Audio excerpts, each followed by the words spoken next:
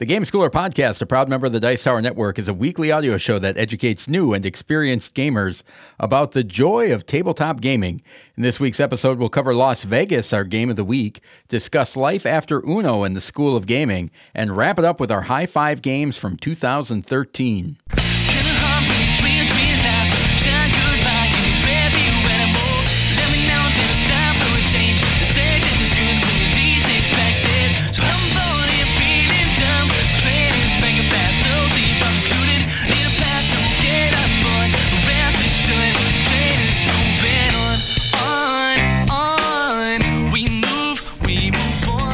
Welcome to the Game Schooler Podcast. I'm your host, Doug Gotecki, along with my co-host, the esteemed Dr. Michael McCabe. How's it going, Michael? What's going on, Doug? How are you?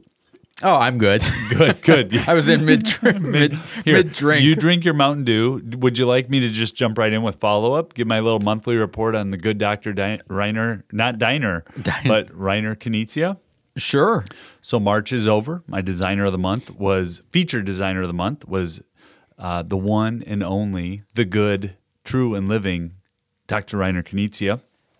One thing that we get a kick out of in our house that's become an inside joke, we have a lot of inside Reiner Knizia jokes, a German board game designer who's approaching 700 designs, but in an interview with the good Dr. Reiner Knizia, not here on the Game Schooler Podcast. He has not accepted our invitations yet. Do you know how he got to mathematics? Did I ever tell you this, or did you listen to the interview? No, I haven't read his biography yet, Michael. Physics was just way too easy. Oh, and that's exactly what he says. It's like, this is a guy, but he designs great games. Played 57 games, or 57 plays in the month of March, 31 different games. Only seven. If you had played 57 different games, you'd just be scratching. It's like 3% of his game releases. No. These aren't just Reiner games. Only 7 Reiner games with 23 plays. So it's not like I just played Reiner games, but those were the stats. No Mercy, we played 13 different times.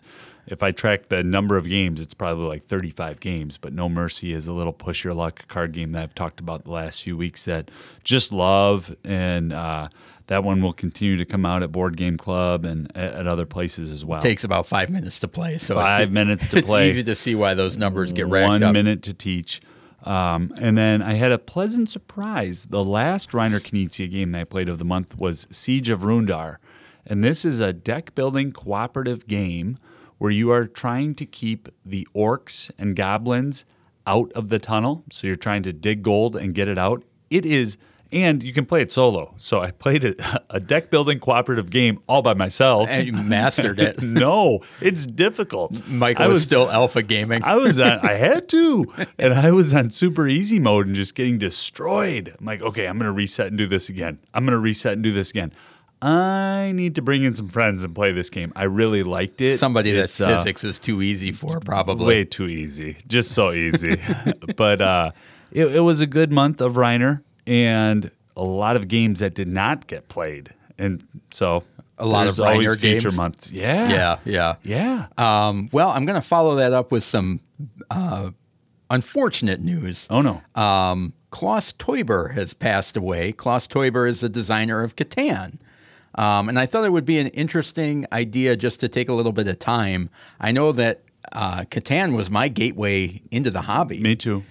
So the idea, and you think of a lot of times in the industry, Catan kind of gets that, like it's Monopoly or something. Yeah. But the amount of impact that game had on the tabletop hobby since 1995 is insane, because you and I are not alone as that being the gateway game into this other universe of tabletop games. Yeah, we've talked about Catan a few other times. It was our recommended game of the week back in episode 14.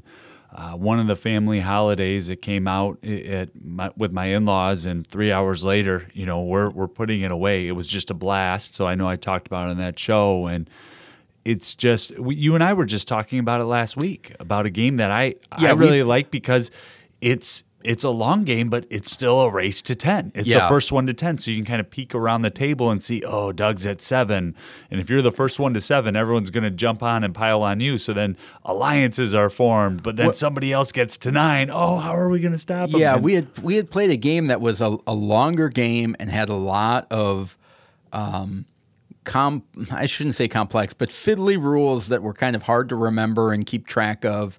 And so we were having a discussion afterwards about, game length and things like that. And Catan got brought up as a game that, it may take 2 hours to play, but the rules are simple and it's engaging the whole time. And I think that was one of the things that the game that we had played, we had started, and about 3 rounds in of an 8-round game, it was like, this game is not changing over the next 5 rounds. And some of us felt kind of trapped in the game. Let's not get to that game. You wanted to pay homage to Klaus Teuber. Yeah. Yep. So that's where it came up. But as a good example of a game that sometimes takes longer, but the rules are approachable for a family weight game. Yeah. Right. And I think that's a great kind of stepping stone that you can have.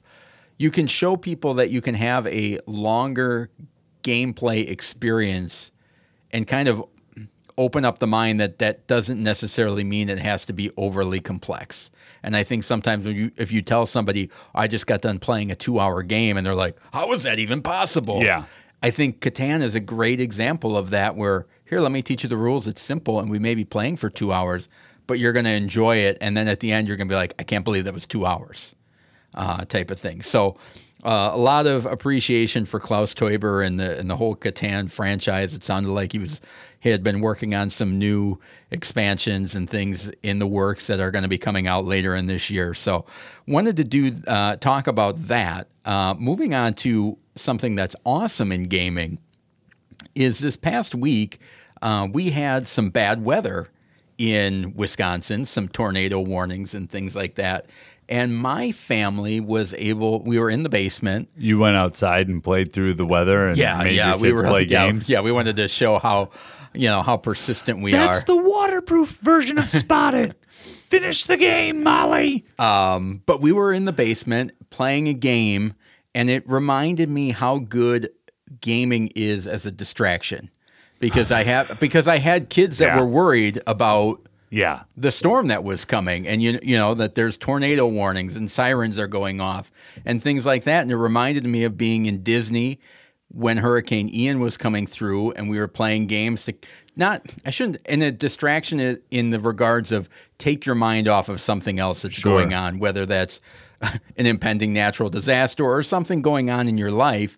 I know you've talked about in the past the idea of decompressing after work and just like leaving that and kind of setting that side off to the side. And I think it's an awesome part of gaming that we don't really talk about is, you think about even kids in school and kids having a bad day, or you don't know what their home life is like and what they're dealing with at home, that you can play a game with them and take their mind off of it for a little while. Well, we've talked about the concept of the magic circle. Huizinga, I think, is the scholar who put that out there. But basically, when you come to the table, there is a magic circle around the table, and you can sit down and get fully immersed in the world of what you're playing. And I'm not trying to be flippant about bad weather. Tornadoes are scary. I've lived through a few. They're serious business here in the Midwestern United States. But I can't help but get this visual of the tornado sirens going off, everybody in the house getting freaked out, and here's Doug lighting up and grabbing his quiver full of games. Come on, kids, we'll go to our safe room in the basement, and first it's Marvel Remix, then Point Salad. I can just see it was a situation. We were already in the basement playing games. And then you don't have to justify it to me. I'm just giving you a little bit of a hard time. And the hoopla. So it was nice because I've got younger kids, and no, that is good. It's better than just having your eyes glued on devices. And they were not worried about what was going on because of being distracted by a game. So that's awesome. That is awesome. What's awesome for you? Well, I've been learning. So you talked about in my past professional life, I used to be a building principal, middle school principal, and that job was stressful. And And I also coach high school basketball. So I'm coming off of the high school basketball season, and suddenly I have 15 to 20 hours of free time a week, not from practice, but just from film. I mean, I don't have to get up early in the morning. I don't have to stay up late at night. I don't have to squeeze every minute out of every day watching film, getting ready for the next opponent, getting ready for the opponent after. And this happened at the end of last season as well. My brain craves rule books right now. So I have a stack of games that I've just been learning, and I'm not playing all of them, but really diving in and trying to get a sense of the rules, watching a few videos, seeing if it will fit with my family, seeing if it will fit at Board Game Club, seeing if it will fit here with our game group or potentially even at our convention at Gamehole Con next fall. So I never thought I'd be here, but just, oh yeah, it's that time. And I've gotten to play a handful of the games, and some of the other games, that's not a great fit. It'd be interesting to see because I've gone through phases like that, or a lot of times in the past to save on free shipping or something like that, you have download the rule book. Well, you'd have to do like $100, Yeah. and so maybe you're getting 3 or 4 games at a time. Yeah. They all come in once, and you kind of read the rules all in a grouping. And I'm curious because there is something about reading rule books to me that I can tell a lot about a game whether those rule books are sticky, and if I remember them after I read them. And it's a huge thing where there's a lot of games that I've read the rules for, and almost immediately after reading them, they're gone. They're gone, Yeah. and then Yeah. I have to read it again, and then it's like, oh, okay, yeah, I got it. And 5 minutes later, it's gone, and it's become a shorthand for me that it's like, if that is the way the rule book is landing on me, it has a really good chance of either not hitting the table because it just seems like too much work to get it going. Yep. Or it's not going to be a good experience when it does get to the table. Well, and for me, I don't know about the latter, but if it's 100% true that if I can't remember the rules, then that's going to be a barrier for me to get it set up and actually get it played. Yeah. And so I've had that. So I'm trying to ride that wave of rulebook enthusiasm for a couple more weeks because I can start to feel it wane, right? Yeah. I got Dwellings of Eldervale played. I've got Siege of Rundar played. I went through Gutenberg and Carnegie. So a handful of games that are on my shelf of shame or shelf of opportunity now that they've gotten played.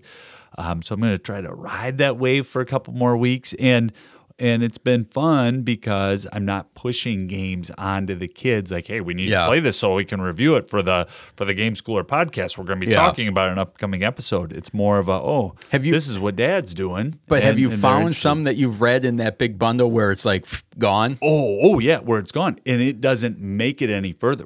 I've had games that have then been traded where it's like, oh, no. I mean, that's a 3.25 or that's a 3.81.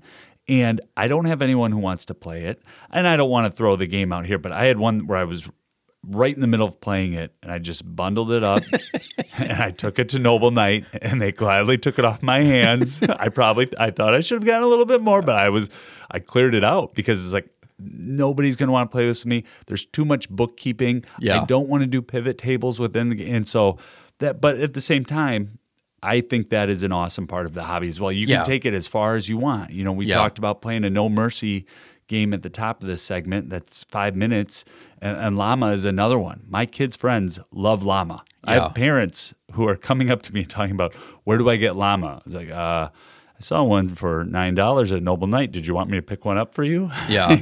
Well, no, I can't wait that long. I need to go get it. Yeah, and I know we've talked about it in the past, but different ways, activities surrounding the hobby that are not just playing the game. And it's cool that you can go online, watch a video to learn about a game, or in most cases, go online and download the rule book and know exactly how it's going to play before you even spend any money. Well, I want to give a shout out to a content creator because he's in the Dice Tower Network, but that's Mike DeLisio. I mean, this dude, not only does he do a ton of great videos, he plays them solo. So I can watch his 15-minute video and get a sense of, yeah, that's something I want to invest the next 3 to 10 hours in the next week to try to learn and play. Or, I'm going to pass on that. Thanks for putting in that hard work, Mike. I'm going to move on down the line to the next game. So, that's the long and the short of it. And then just another reminder, I know we threw a lot in that segment to our returning listeners.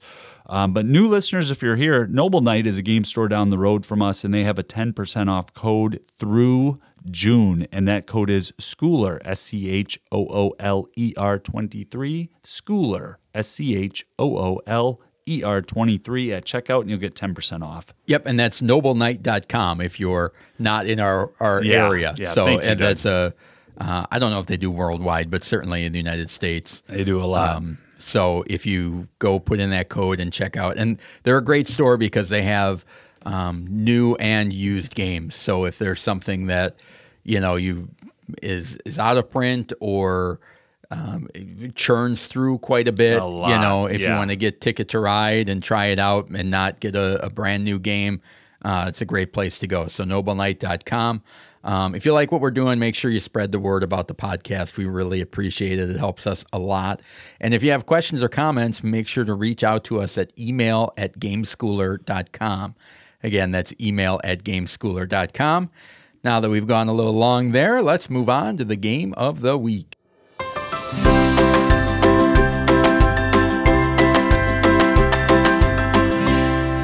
The game of the week.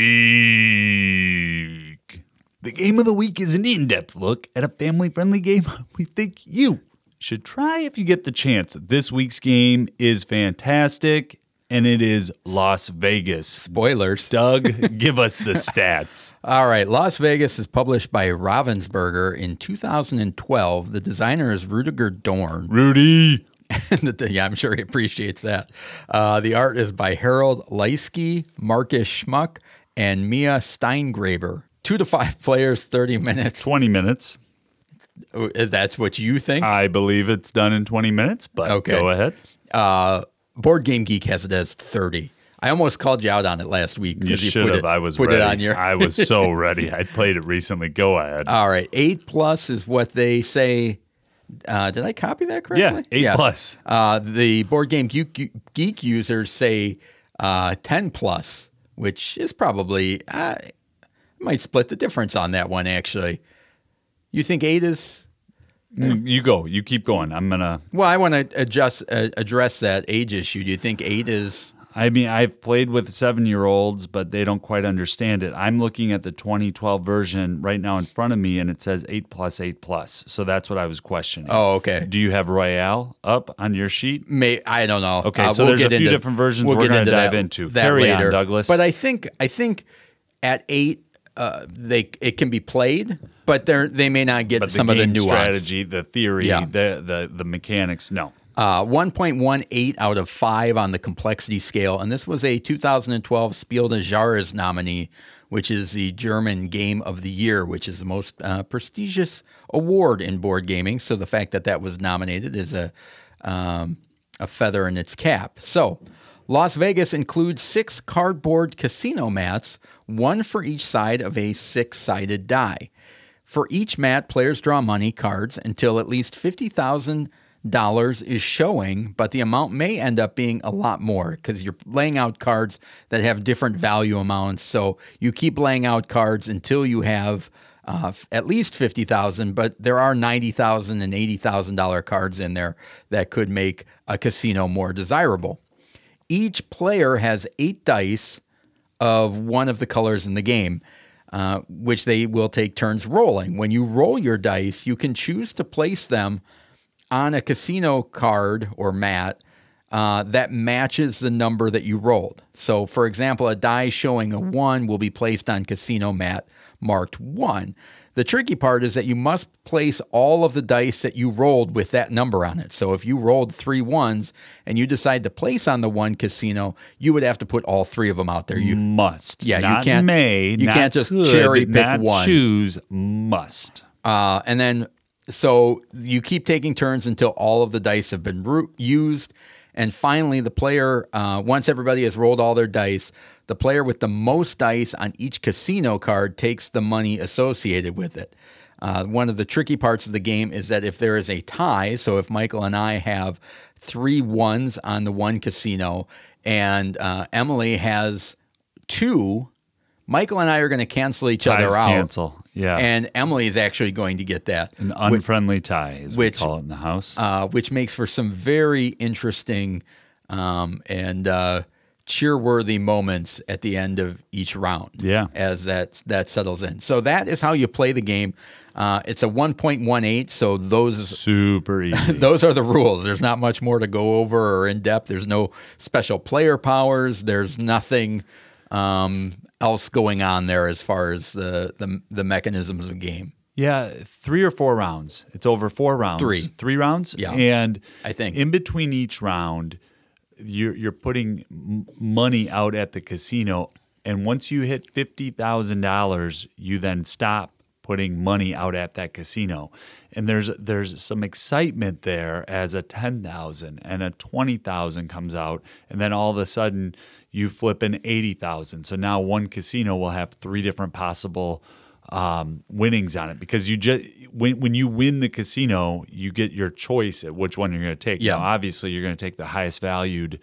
But if there is a second place, they can take the next dollar amount one down. And so that excitement in between rounds, there's just not a lot of downtime in this game. It moves so quickly, and it's a fun tension. And for people who don't play a ton of board games, this is when you can get to the table. Doug just did the entire rules teach right there. And this is one that my brother, I know I have a lot of brother-in-laws, folks, so if you're keeping score at home, good luck. But my brother-in-law and sister-in-law were down, and they don't play a ton of games, but they played Las Vegas. They went out and bought it. That like right there, he bought it before he had left our house, and it was getting shipped to him. And that's the type of fun game that it is. Yeah, so it's very easy to teach and learn.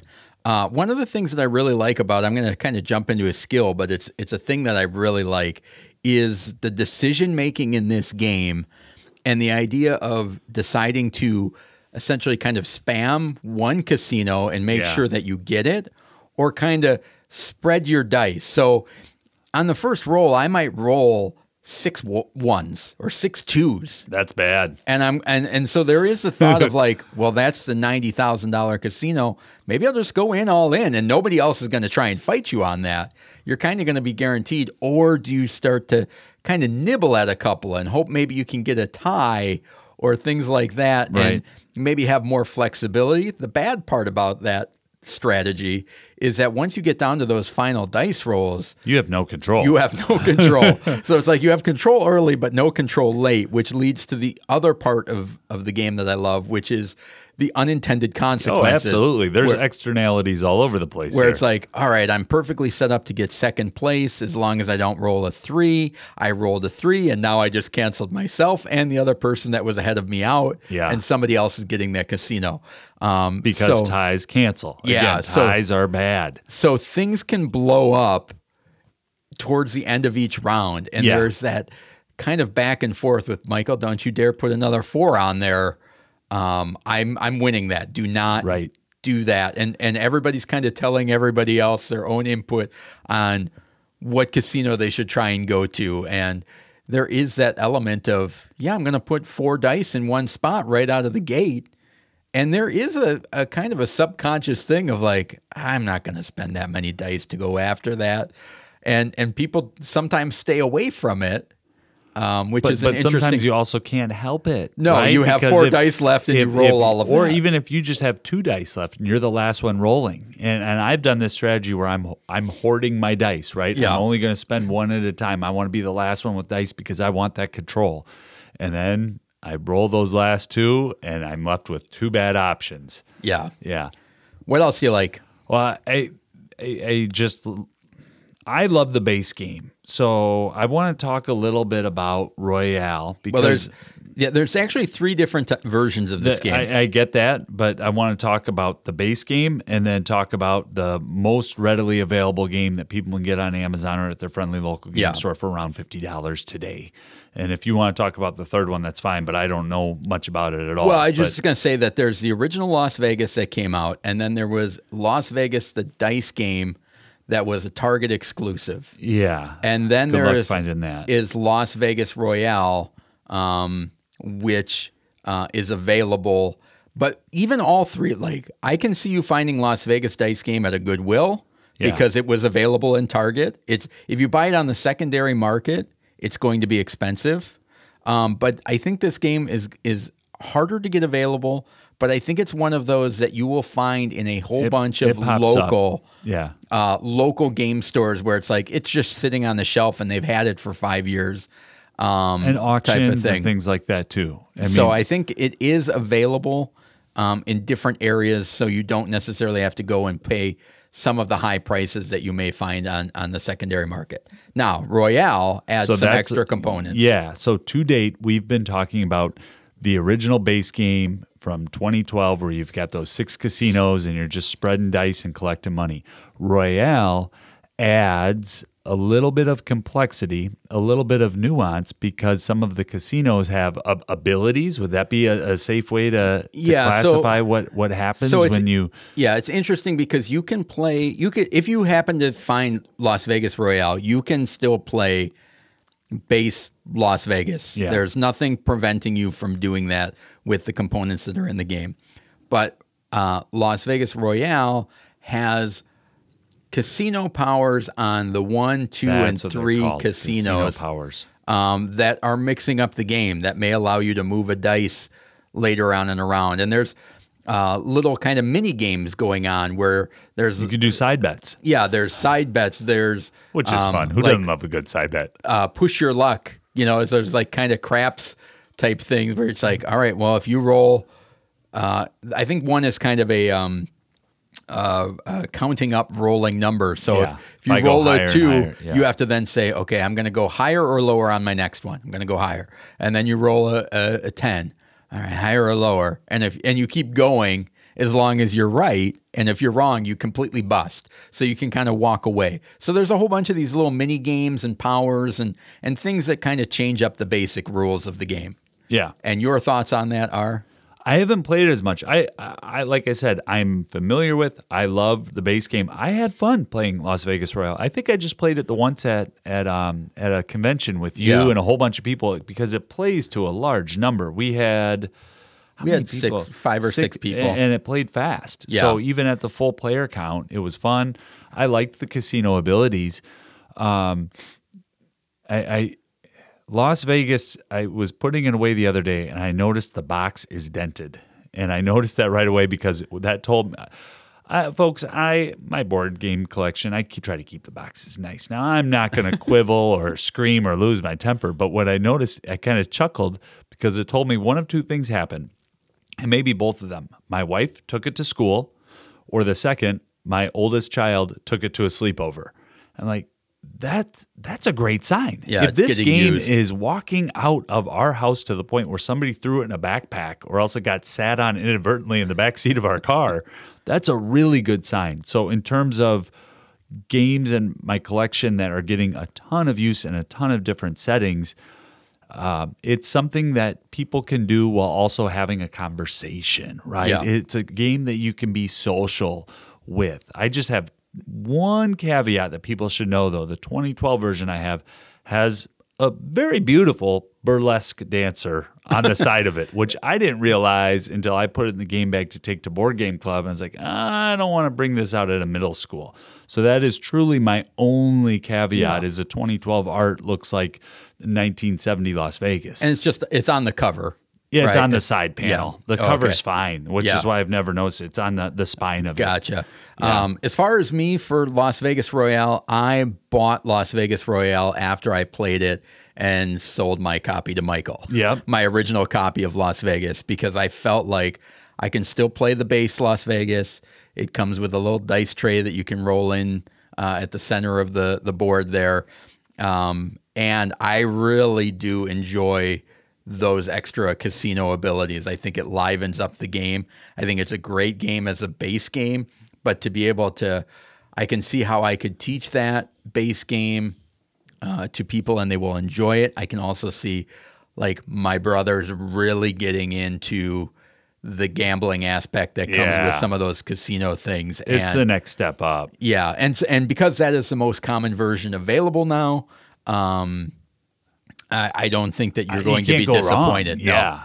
No. I love in this game there is always lots of laughter and joking going on in this game. I've never played a game of this, especially at people's expense, right? In a great way. In a great way. Yeah, and it's a good thing. You both tied. It's a good thing of a great example of good competition for young players because the competition is fun and it is low stakes. Yeah. Because there is that element of randomness. You don't really feel too beat up about it, but the kind of jabbing back and forth and laughing when somebody completely busts. And I don't mean to go on too big of a side tangent, but Doug, do you have anyone in your life that is allergic to dice? Like dice in their hands just fly everywhere? Well, I mean, we actually my went kids out and throw got dice around like they're drunk. We have a grown man friend that cannot hold dice, and he has giant hands, but he cannot hold dice in his hands. And when we played Las Vegas, the dice were flying all over the house. And so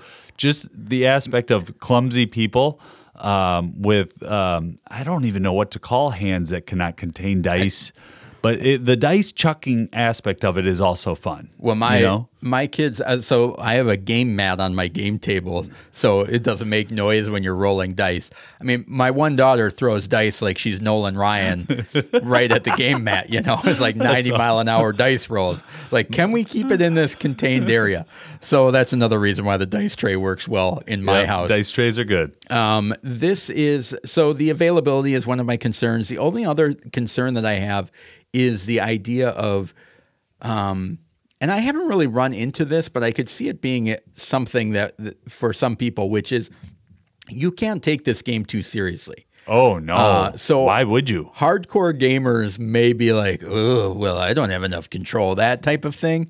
It hasn't really come up, and I think this is one of those games that has translated well to that group of gamers because they do see it as a palate cleanser and a filler game, which is a game between a filler game would be a game that you're playing between two more complex games, something to kind of let your brain rest for a little bit. Yeah. And well, tell that hardcore gamer to go put away the game we just got done playing or set up the next game. But the theme on this is so tight. But isn't it amazing the number of games that you and I play that would fall into the same type of category as a filler game that you and I are not taking very seriously?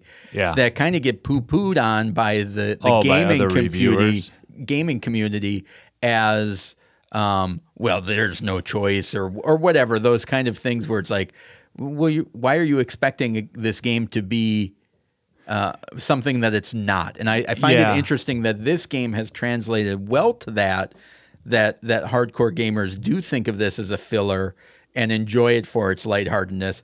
And there are so many other games that are in the exact same category that they don't feel that way about. Yeah, I would say 3 reasons why this game is highly regarded. Design pedigree, right? Rudiger Dorn is an incredible designer. Recognition. It was nominated for German Game of the Year. Yeah. Not the Game Schooler Podcast Game of the Year 10 years before the thing existed, but right? And then the theme. I mean, you feel like, have you ever been to Las Vegas? No. Me neither.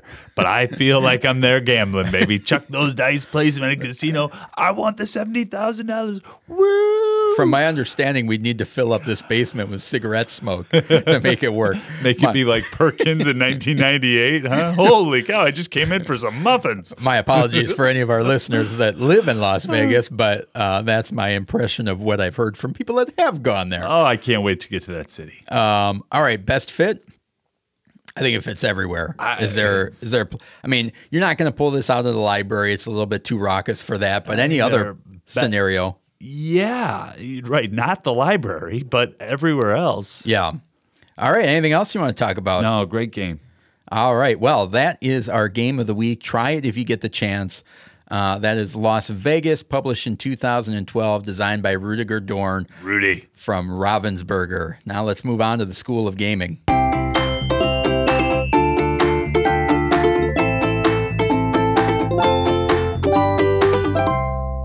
The School of Gaming. In the School of Gaming, we discuss concepts, keywords, etiquette, and helpful ideas in the world of gaming. This week, we'll be discussing life after Uno. All right. So before we get into this, I thought I'd do a little bit of stats of where Uno came from and what it is. It was published in 1971 originally. And the designer is Merle Robbins, and the publisher has been Mattel for all of those years.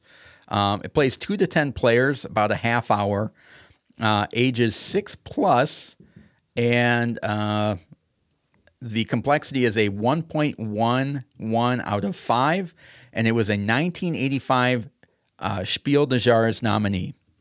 No, I'm kidding. It was not. You can't say stuff like that, man.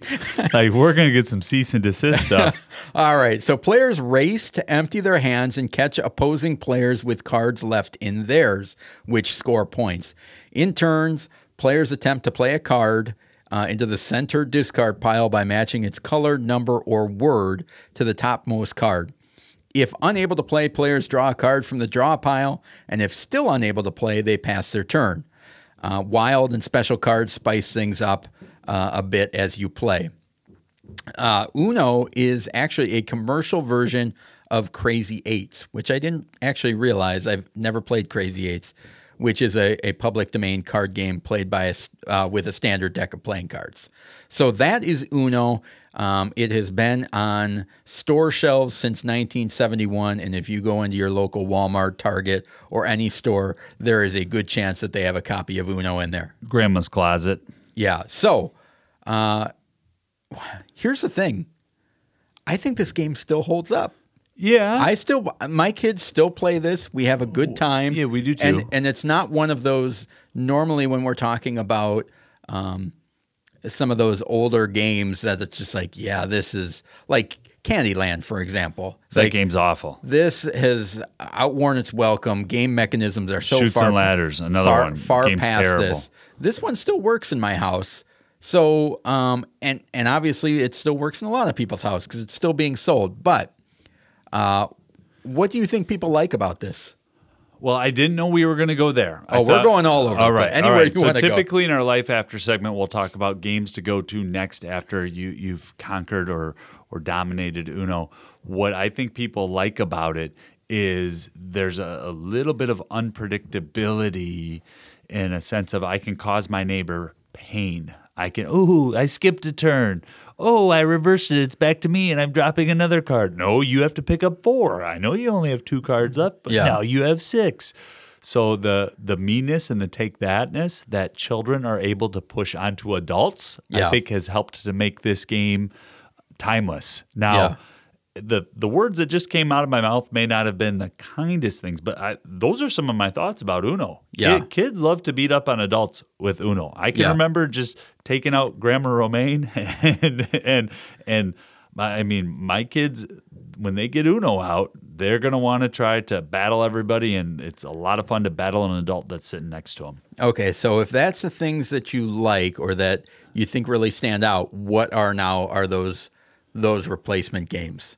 Well, on the flip side, that can also get a little old and tedious and can lead to arguments and fights on the wrong day. It is not. This is not a game. Well, I can't say that. I have played it more than once in a sitting, so it's not like a game that you can't play multiple times in one sitting. But you are correct that if you play an extended amount of games in one sitting, you have a better chance of creating a meta dynamic that will cause hurt feelings. Not be positive. It can go too long.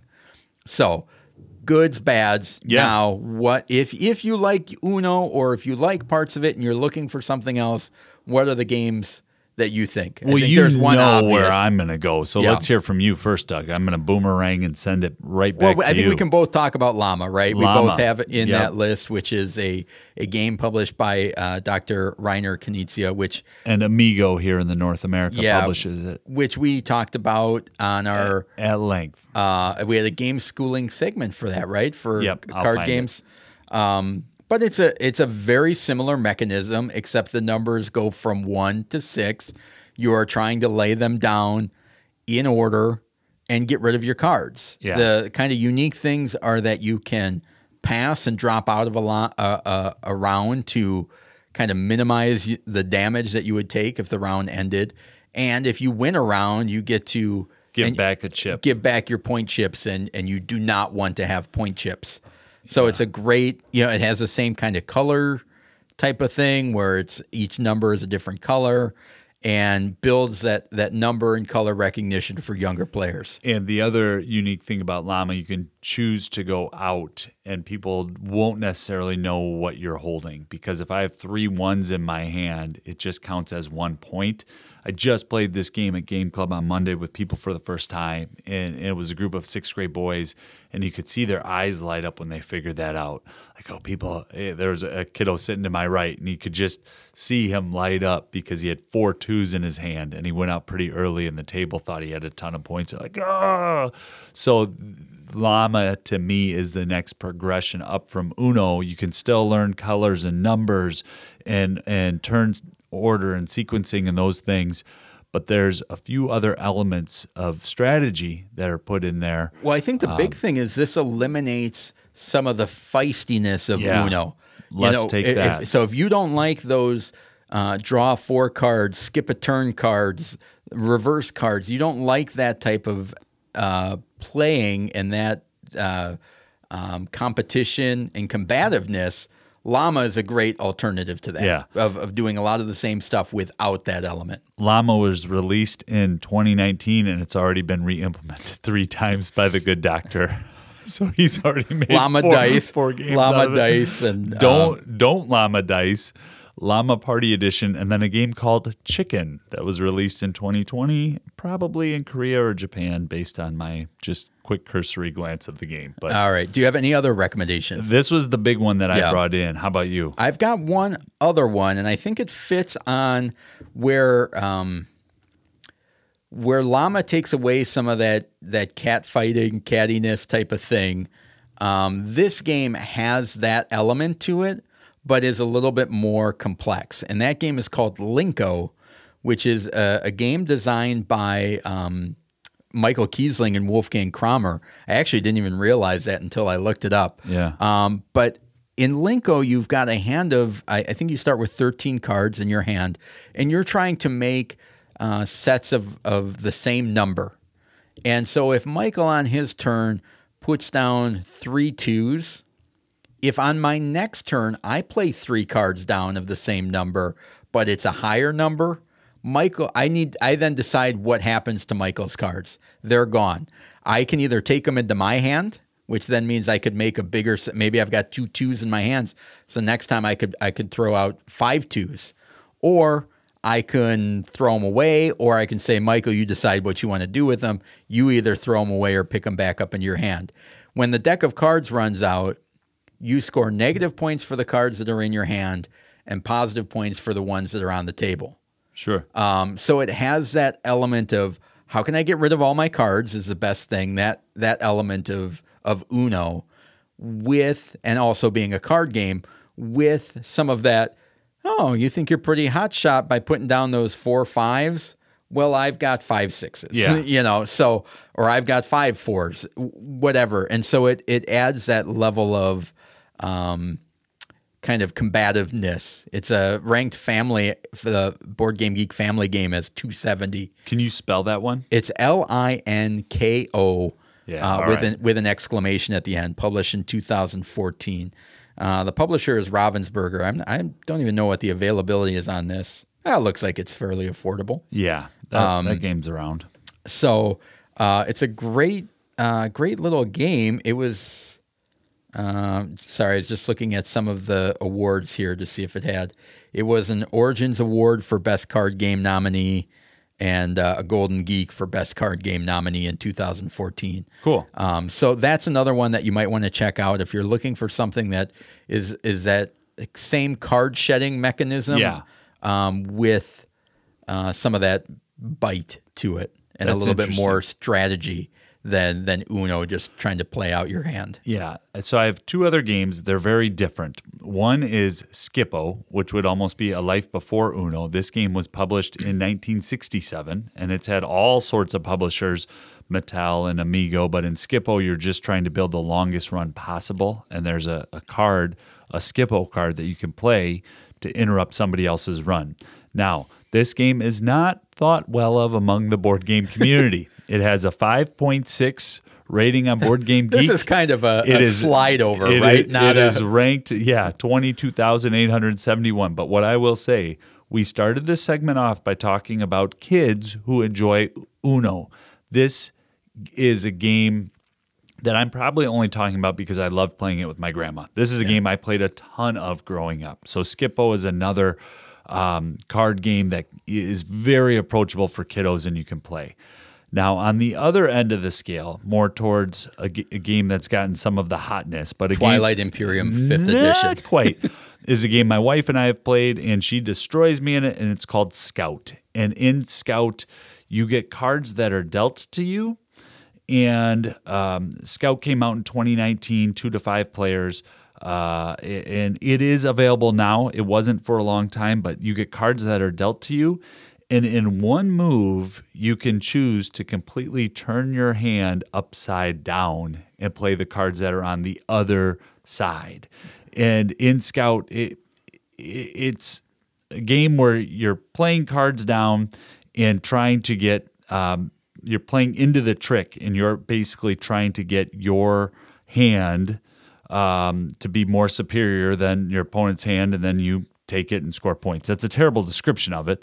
I'll work on that for next time, but it's a ton of fun. 15-minute game, very, very, very easy game to sit down and play. Oink Games is the publisher, and it's one that got a lot of attention about a year ago. We've had it in our house for about 6 months, and it's one that I hope to play more with my kiddos, but I've just played a handful of times with my wife. Yeah, it's interesting that you bring that up because I think this Uno does share some commonalities with trick-taking games in general. Trick-taking games can be kind of difficult to teach, and there seems to be kind of an inherent culture of when you learn it and you know it, then you're fine, but it can sometimes be really complicated for people to understand. So I don't necessarily know that it's the best one-to-one comparison, but there is that element of playing all your cards out. But Scout's not really a trick taker. It's on your turn. You have one of two actions. You can play or you can scout. So you can play a card out of your hand and play it down into the set, or you can take a card back. So it's that same little Uno mechanism of I'm playing a card and then somebody else is going to play a card, but instead you have that added decision. Yeah. But you would agree that a trick-taking game has some of the elements of Uno. Oh, I agree with that. Yeah, that's my only point. Scout isn't necessarily a trick-taking game. It's that there's that back and forth tension and with the numbers and the sequences that's in Scout that I think is kind of that upper level beyond Uno. So. Yeah. Well, all right. So hopefully that gives you some examples of maybe other games to try out. And like we both said, I think Uno is one of those rare games, mass market games that we kind of all grew up with that still works to some level. And if you want to, kind of have a life after Uno, take some of the games that we talked about and give them a try. Without further ado, let's move on to the high five. If you're anything like us, you're constantly on the hunt for new games to try out.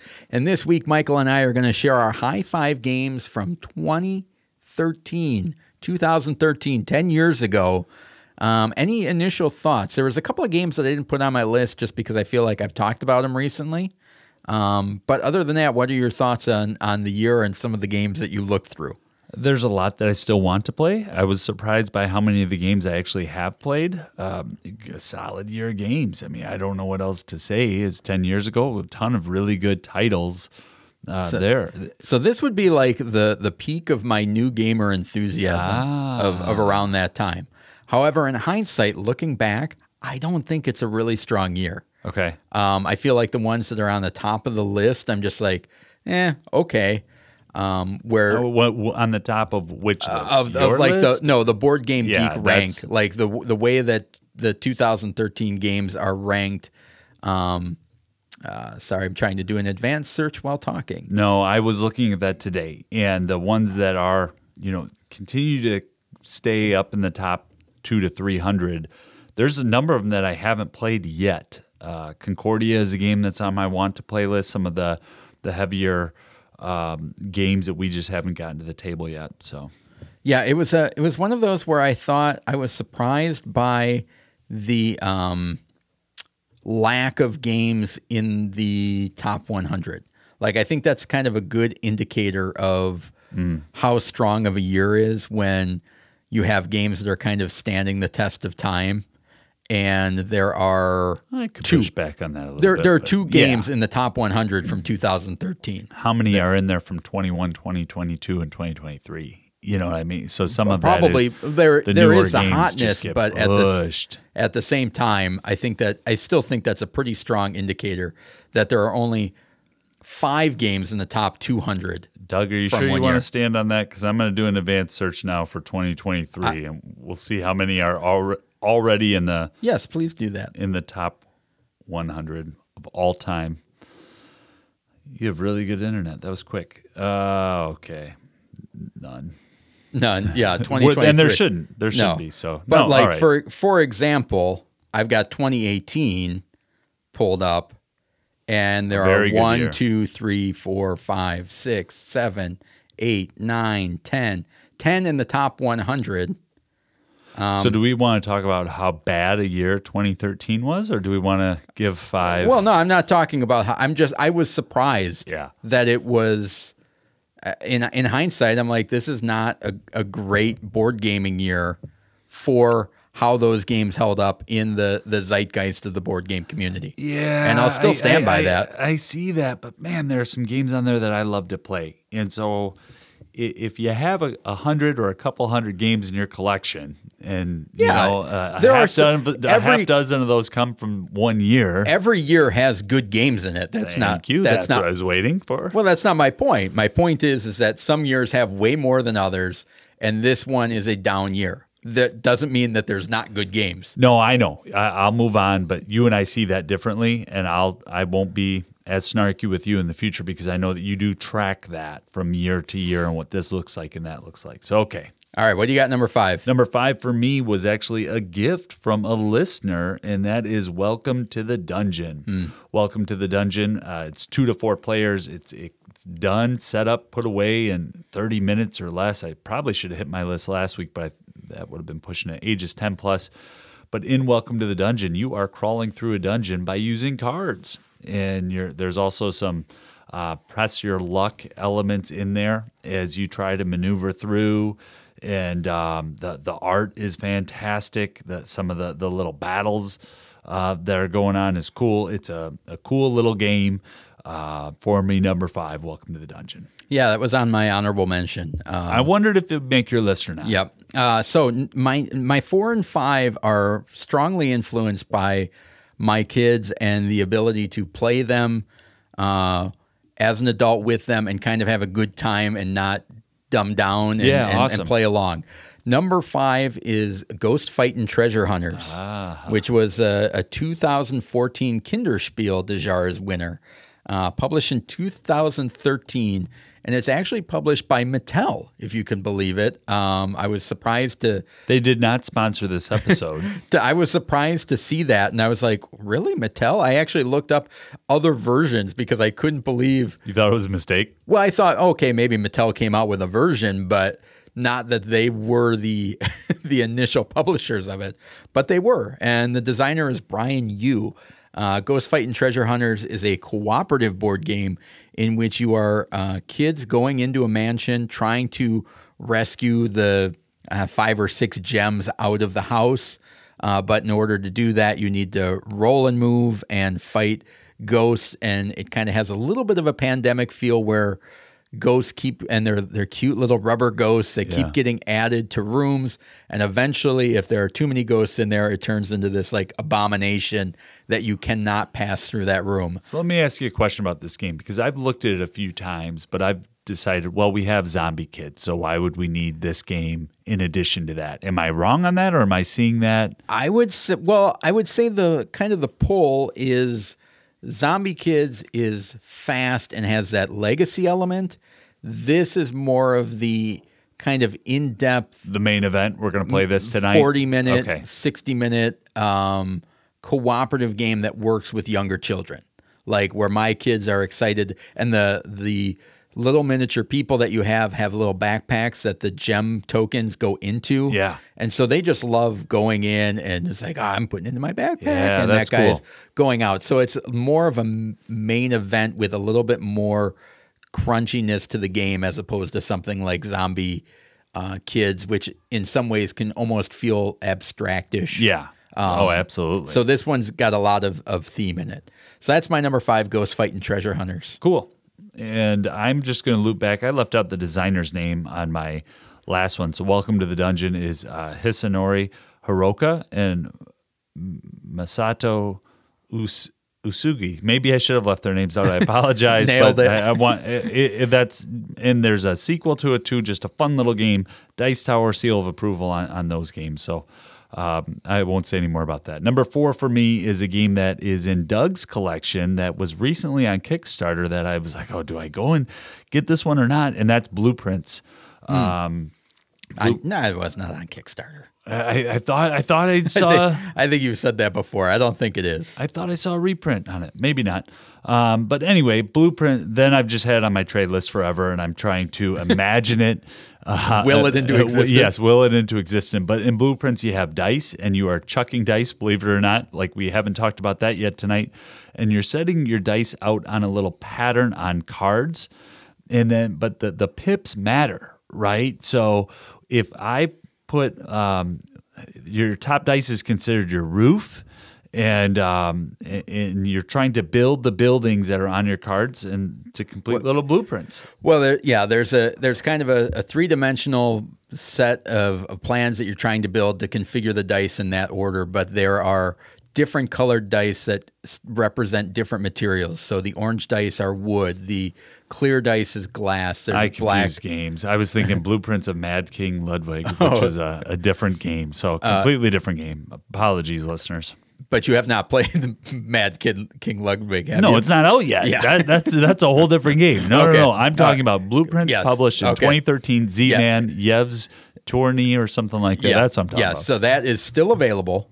It is in print by Z-Man. So you get a card with a blueprint, which is a way to configure the dice.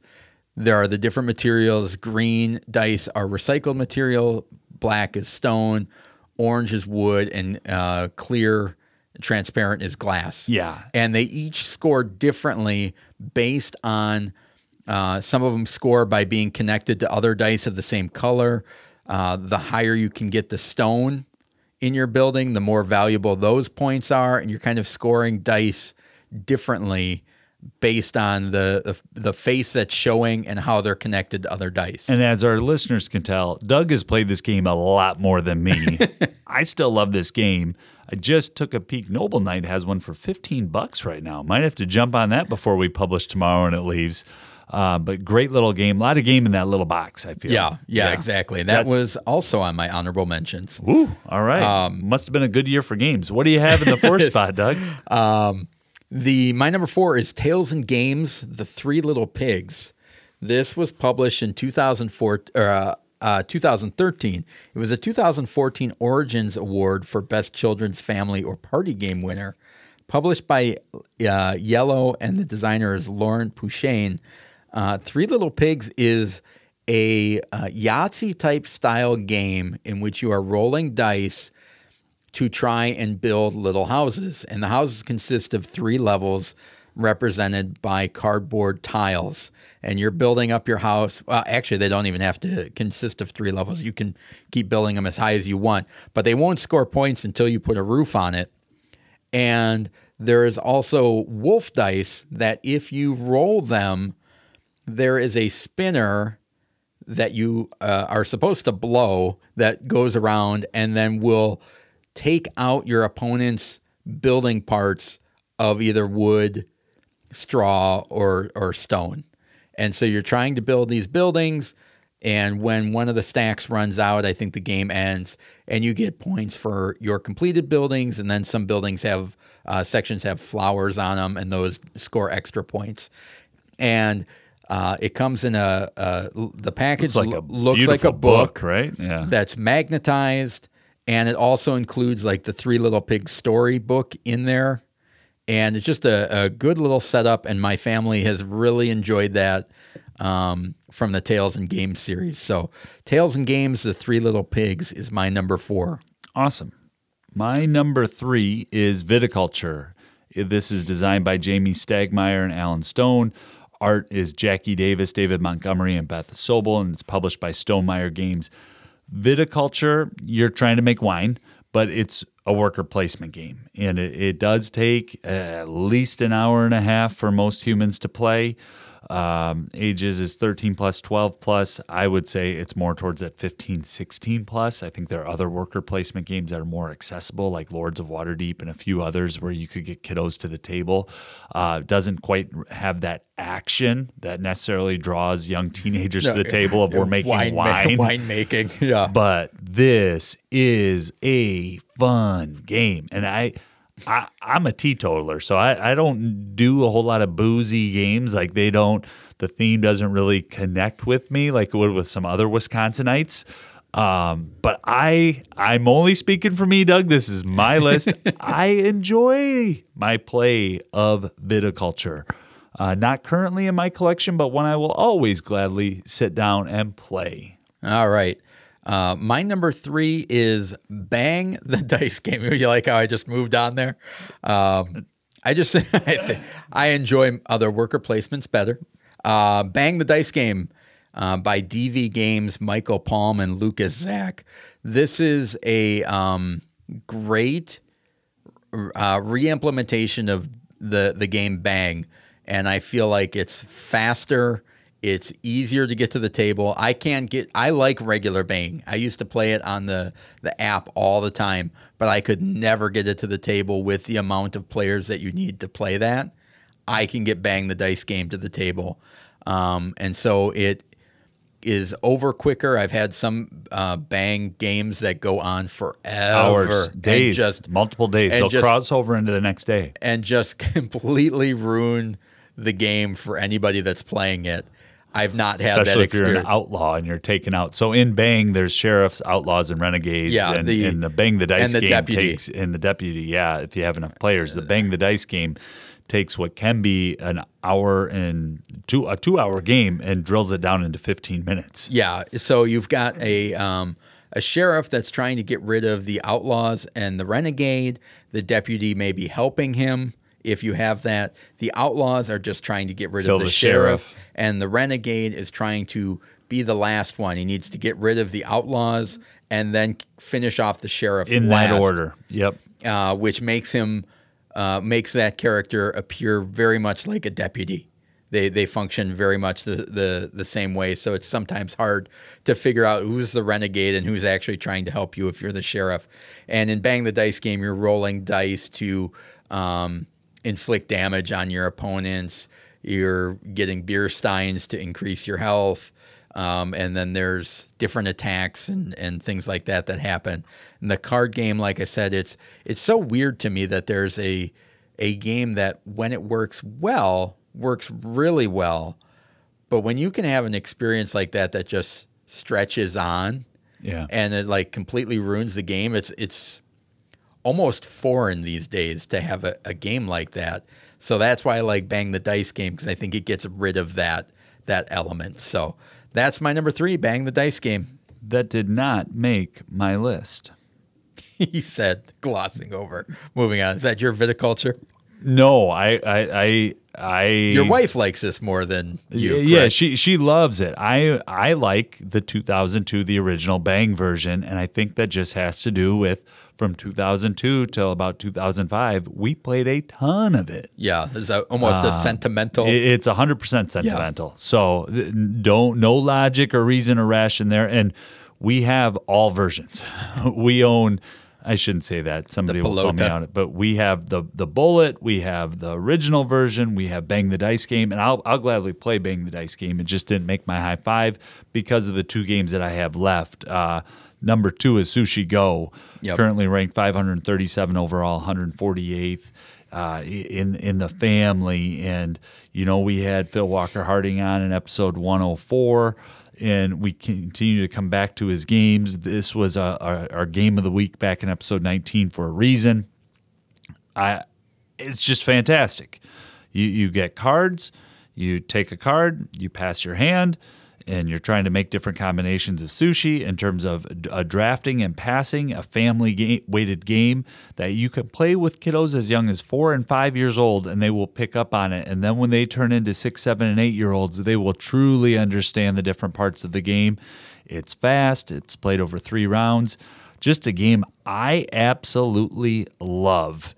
And maybe more than others, but clearly not as much as some because it is a highly regarded game. And it's one that has stood the test of time over the last 10 years and a game that the designer told us helped to launch his career. So for all those reasons, it's number 2 for me on my games from 2013. Yeah, that's on my honorable mention. It's one. Really? It's one that I didn't put on because I felt like I've talked about it a lot. So much. Yeah. Did you lately. Talk about it last week? Games 20 minutes or less? Yeah, okay, it was in that list. So that's why it's on my list. It's clearly an amazing game. We recommended it. So, but if somebody walked into our home and they saw the dented box of Las Vegas and the dented tin of Sushi Go, people would know, along with the dented Sleeping Queens, people would know those are 3 games that get played a lot. or you have a penchant for sitting on games. No, they get played a ton. We sit on our games before we play them. My number 2 is Rise of Augustus. This was a 2013 Spiel des Jahres nominee from designer Paolo Mori and publisher Huracan. Rise of Augustus has often been described as gamer bingo. A couple of weeks ago, Michael, I think you talked about Ecos. Yeah. And that to me is where it kind of pushes too far into the complexity scale. And Rise of Augustus, somebody is drawing tokens from a bag. And when that token is drawn, if you have any cards with that symbol on it, you can put a Roman guard or a legion on it. And once you fill up that card, you score points and get another card and rinse and repeat. And while you're collecting and filling up those little cards, you're making sets and scoring more points from different things. The game ends, I think, when somebody completes 7 or 8 cards. It was re-implemented as Via Magica by Blue Orange Games. Have you played that version?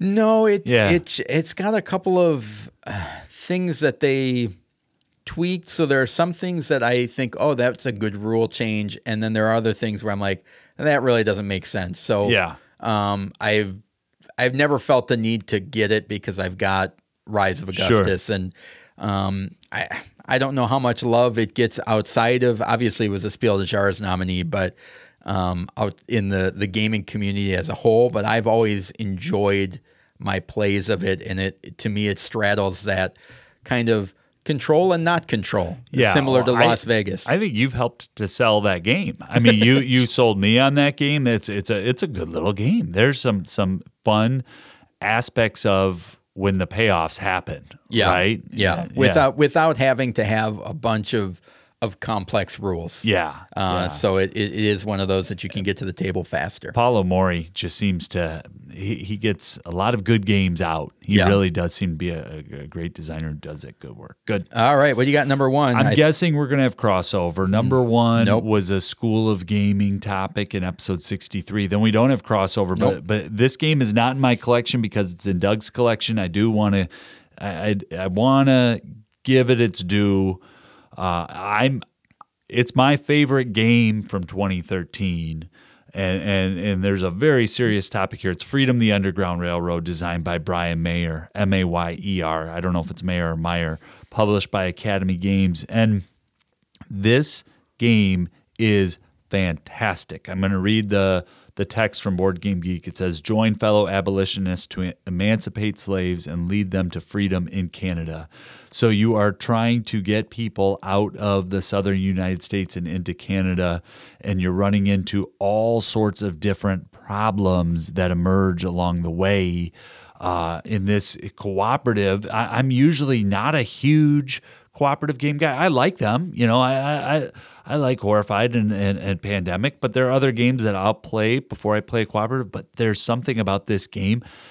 When we were playing this game, was it 2 years ago or a year ago? Yeah, a little while ago. A year and a half ago. This game lived in my head for about 3 weeks straight. Yeah. And I lost sleep over it. The next day, I'm playing through the full scenario, talking to my wife about it, and she was actually intrigued. She wasn't telling. It's not like a different, because the topic. It's a very gripping game. Oh man, and the text. I'm reading through the cards. I'm learning more about people. It's like a little. I'm taking a graduate class here while playing the board game. And the game mechanics are really good. Yeah. So this is my favorite game, and if it ever needs to move out your house, please keep me in mind. It's been on my for trade list in a while. The interesting thing that I'll say about Freedom the Underground Railroad, I've proposed a few trades for it. People don't want to seem to let it go, so they might put it on their for trade list. But it's been on my want and trade list for well over a year. Great game. Now. It is at least 2 hours. The weight is about 2.9. You have to have the right people to play it. If you have somebody who just wants to kind of mess around or not take the game seriously, I think it can completely tank the experience. You and I approached it. We were reviewing the game. I don't even think it's possible not to approach it with that level. Well, that you and I did? Yes, I think But there's different people out there, man. And there's all types of people. If we were at a convention and some stranger walked down just to try to make a joke out of this game or to make light of it or to prove that this or that, like, well, that's a comment. Yeah. Like somebody can make a comment, but I think anybody that's sitting down to this, I think the game does such a good job you're right. The gravitas of this game and the gravity of the situation immediately puts players, and unless you are with somebody that was so culturally unaware. But that's what I'm saying. I could see myself getting angry at a stranger if they didn't approach it the way you and I did, because we took that game on. But I think that would be, I think it would be such a small segment of population that also have other things going on. I think there is it's a great game. Seriousness that is lent to the game just by what you're doing, the cards, and the way that it's set up, and it's phenomenal. It's on my honorable mentions. So I thought you might recommend that one or put it on the top near your list. So my number one is Bruges, the 2013 Spiel des Jahres Kennerspiel des Jahres nominee. The Kennerspiel is the, quote, advanced game in the Spiel des Jahres world, universe, the Spiel des Jahres cinematic universe. Bruges was published by Z-Man, but has been re-implemented. Good luck finding that one, folks. Yeah, no, it's re-implemented by the game Hamburg by Queen Games. So there is still a version that you can get. The designer is Stefan Feld. And Bruges is one of the first games that I played with that kind of point salad mechanism where everything you do is getting you points, and it's just a matter of how you want to get points and when. This has multi-use cards where you're getting cards in your hand and they can be used for 4 or 5 different things. And it just depends on how you want to use them. But they're always doing good things. There's the only kind of punishing thing about this game is there are a couple of kind of, I want to call them like, they might be called plagues, where there's like flooding or rats or something like that. But or fires and things like that.